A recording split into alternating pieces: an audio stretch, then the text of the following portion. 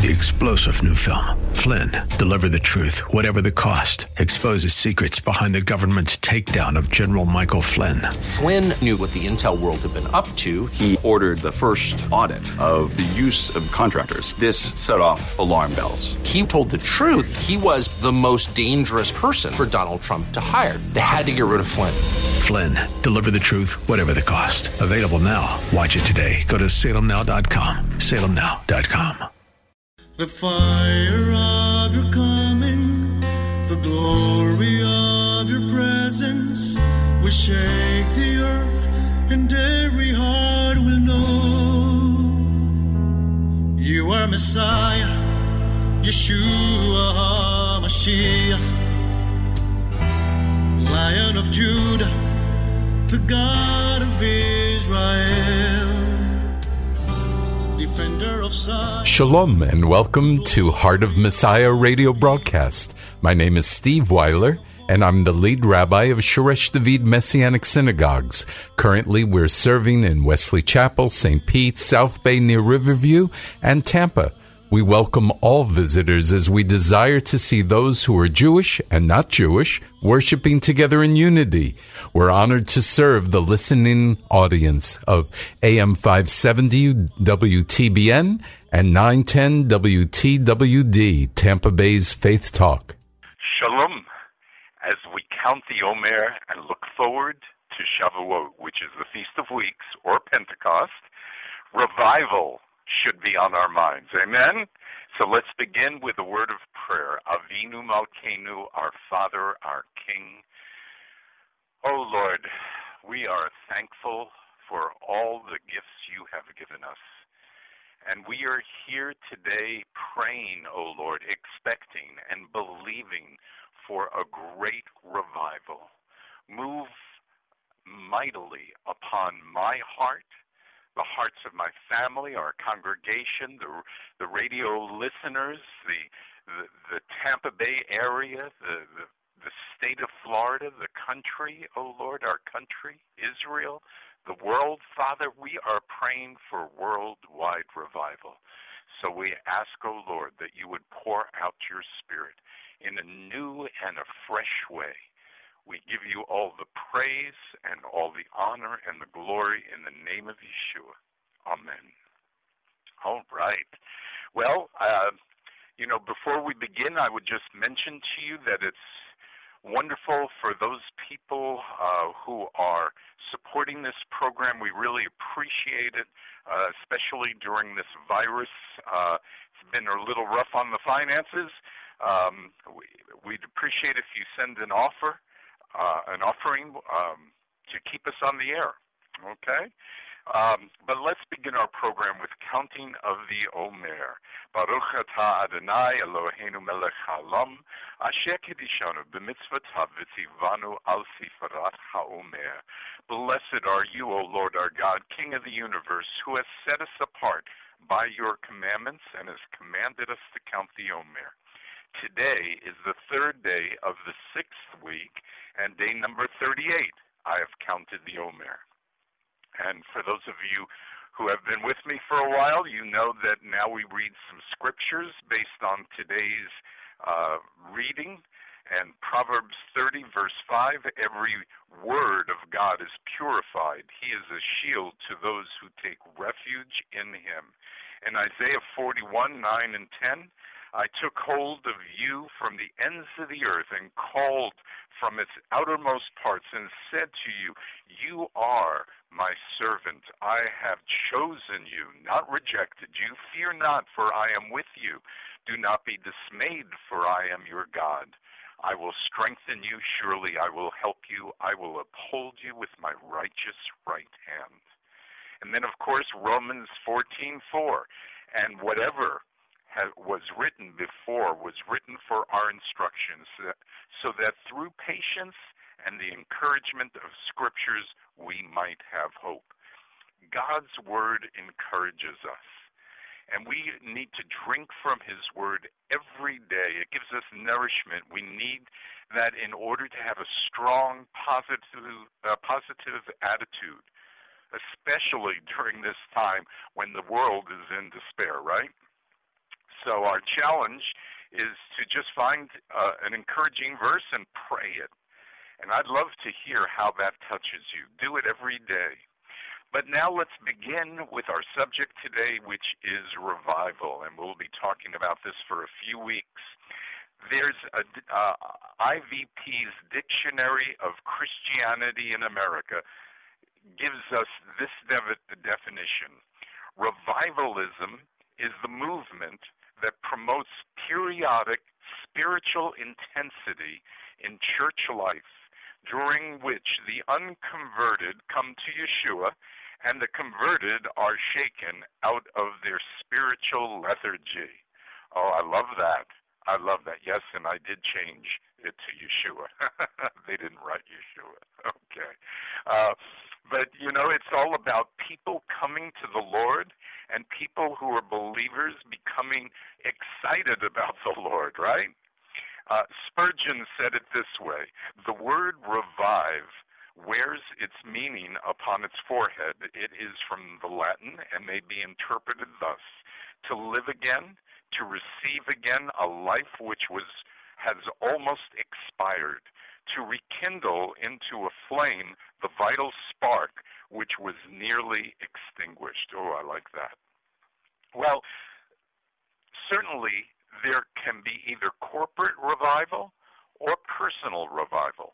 But I'd like to start out here by looking at 9 characteristics of revival. Are you ready?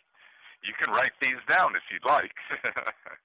Number 1, believers are transformed from lethargy to excitement about God. Number 2, believers are continuously evangelizing. Number 3, sinners are saved. Number 4, sermons focus on sin and salvation, not theology and culture. Number 5, believers are touched by the music and sermons in a greater and more exciting way. Number 6, greater unity. We find greater unity in the body of believers. Number 7, spiritual gifts seem to appear in greater intensity and frequency.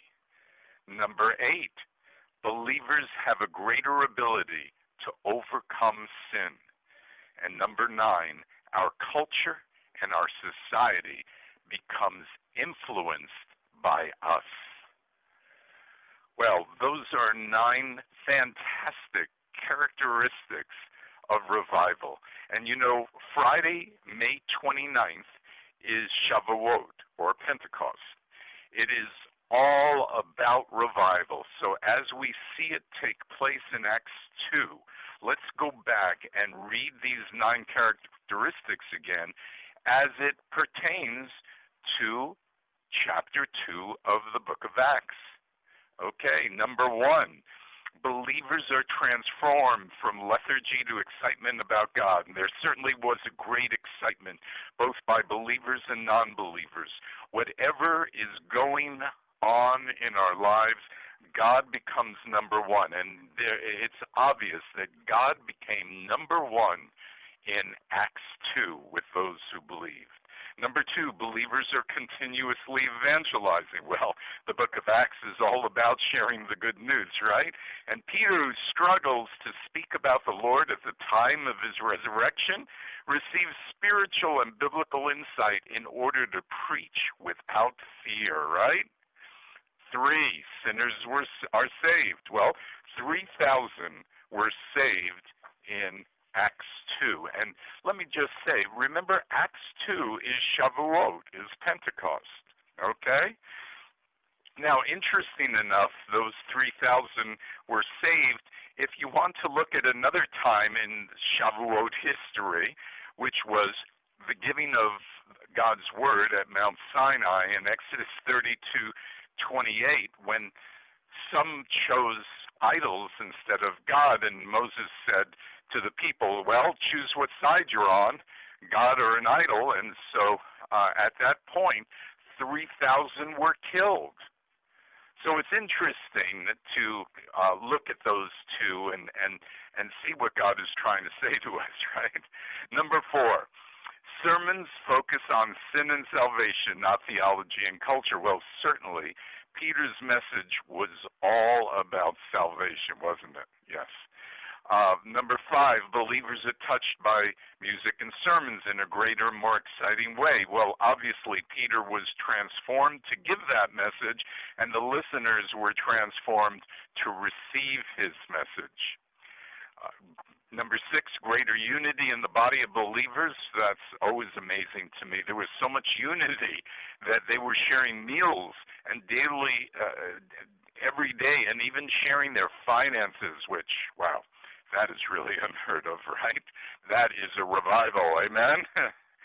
7, spiritual gifts seem to appear more in greater intensity and frequency. So certainly there was an understanding in Acts 2 that the gifts of the Holy Spirit were expected with each salvation. I mean, there was an outpouring of the Holy Spirit, and some of the signs were speaking in tongues, which seemed to be a manifestation of the Holy Spirit touching people's lives. And we're not going to get into whether that's true for today still or not. Just understand that God wants to see us revived, and he wants to see us using the gifts that he has given us, and everything else we're not going to talk about today, right? And number 8, believers have a greater ability to overcome sin. Oh, absolutely. Part of salvation is turning away from the world and the temptations of sin, right, to a life dedicated to God and trusting him for the victory. And obviously, these people did this in Acts 2, without a doubt. And number 9, our culture and our society was influenced. Well, with all the activity of what was going on with the Lord, the culture was strongly influenced, tremendously influenced. In fact, all these Jewish people coming to the Lord, but the culture around it, the Gentile believers, people started believing as well. So they were strongly affected by the move of God's Spirit, even though they weren't Jewish, right? So how do you and I get revived? Well, I wish I knew totally, but I believe it's a supernatural work of God. We can do everything perfectly and not get revived, because revival comes from God's grace at his timing. However, we have to decide whether our actions are going to be based on waiting for God's revival time, or our actions are going to be based on our love for God and knowing that these are the things that God wants us to do. And so this is, like everything else, a faith walk, right? We must, okay, so everybody jumps on me when I say this, but I want you to think about it. We must be a hypocrite for God. Okay, so before you turn off your radio, let me explain. Being a hypocrite is feeling one way and acting differently, right? The definition of a hypocrite is a person who puts on a false appearance of virtue, or a person who acts in contradiction to his or her stated beliefs or feelings. Stay with me here. Before you get upset, let me explain. So let's take 1 Thessalonians 5:16 through 18. Rejoice always, pray constantly, in everything give thanks, for this is God's will for you in Messiah Yeshua. Well, does rejoice always mean always? Does that mean even when I feel sad, depressed, angry, and irritated? If I rejoice when I feel bad, am I a hypocrite? Well, some people would say absolutely. People could say I'm not being honest with my emotions. I feel one way and act another. Isn't that a hypocrite? A hypocrite is a pretender or a deceiver. But that's what faith is all about. Not seeing, but being a child of God, knowing what he wants from us, even though we don't necessarily see the results of that feeling. On the other hand, we're not a hypocrite. We're not a hypocrite. Hold on, let me try this again.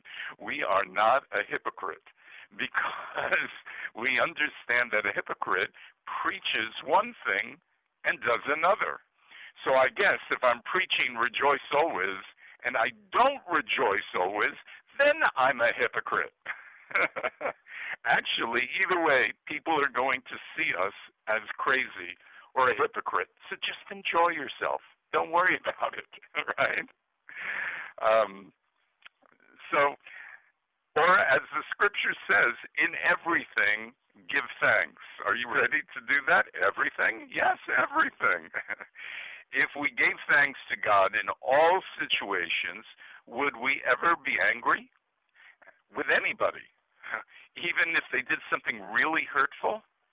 Well, I believe in the same way we're to act as though we are revived, even if we don't feel like it at the moment. And one of the things I want to do is I want to prayerfully look at God and what He desires for me. And so my picture of a revived person is a lot to do with Isaiah 60, 1-4. I'm sure you've heard me recite this scripture often because it's really one of my favorites. The Ruach of Adonai Elohim, the Spirit of the Lord God, is on me because Adonai has anointed me to proclaim good news to the poor. He has sent me to bind up the brokenhearted, to proclaim liberty to the captives, and the opening of the prison to those who are bound, to proclaim the year of Adonai's favor, the day of our God's vengeance, to comfort all who mourn, to console those who mourn in Zion, to give them beauty for ashes, the oil of joy for mourning, the garment of praise for the spirit of heaviness, that they may be called oaks of righteousness, the planting of Adonai, that He may be glorified. They will rebuild the ancient ruins. They will restore former desolations. They will repair the ruined cities, the desolations of many generations. To me, this is revival. If I am that person, I am revived. I would be anointed to spread the good news. I'd see miracles as people are set free. I'd be able to comfort those who mourn, and I would be a disciple, and I would disciple others, and they would become oaks of righteousness as I minister to them, and I would be glorifying God because everyone would know that He was responsible for all of this, and I'd see the results of my work as cities that were desolate for a long time would be repaired by the very people I ministered to. To me, this is revival. This is revival. This is what I'm praying for personally and corporately. What am I going to do in my efforts to see this happen? Well, number one, I'm going to desire it. I want to desire revival. I want to be saturated and consumed by this desire. I want to trust God for this desire. I am going to expect God to do this. I'm going to be persistent in my expectation. Secondly, I'm going to fast from Tuesday evening, May 19th, to Friday evening, May 29th, and pray for revival. Will you join me? Will you join me? Tuesday, May 19th, to Friday, May 29th. So we'll end the fast and prayer, extra prayer time for revival on Pentecost, on Shavuot, on the Feast of Weeks. Don't ask me what kind of fast. I'm not sure yet. I don't know. Maybe I'll give up some food or an activity or something. And obviously, I'm going to ask our congregation to join me. We actually opened up last week. Not that a lot of people came, but we did open up. And we practiced our social distancing, right? And so I'm going to picture in my mind what I look like as a person going through revival, and I am going to try and be that person. Will you join me? We all know the scripture, 2 Chronicles 7:14. Do you know the verses that come right before it? Well, let's look. Verse 11. Thus Solomon finished the house of Adonai and the king's palace. Indeed, all that Solomon had on his heart to accomplish in the house of Adonai and in his own palace, he successfully completed. Then Adonai appeared to Solomon at night and said to him, I have heard your prayer, and I have chosen this place for myself for a house of sacrifice.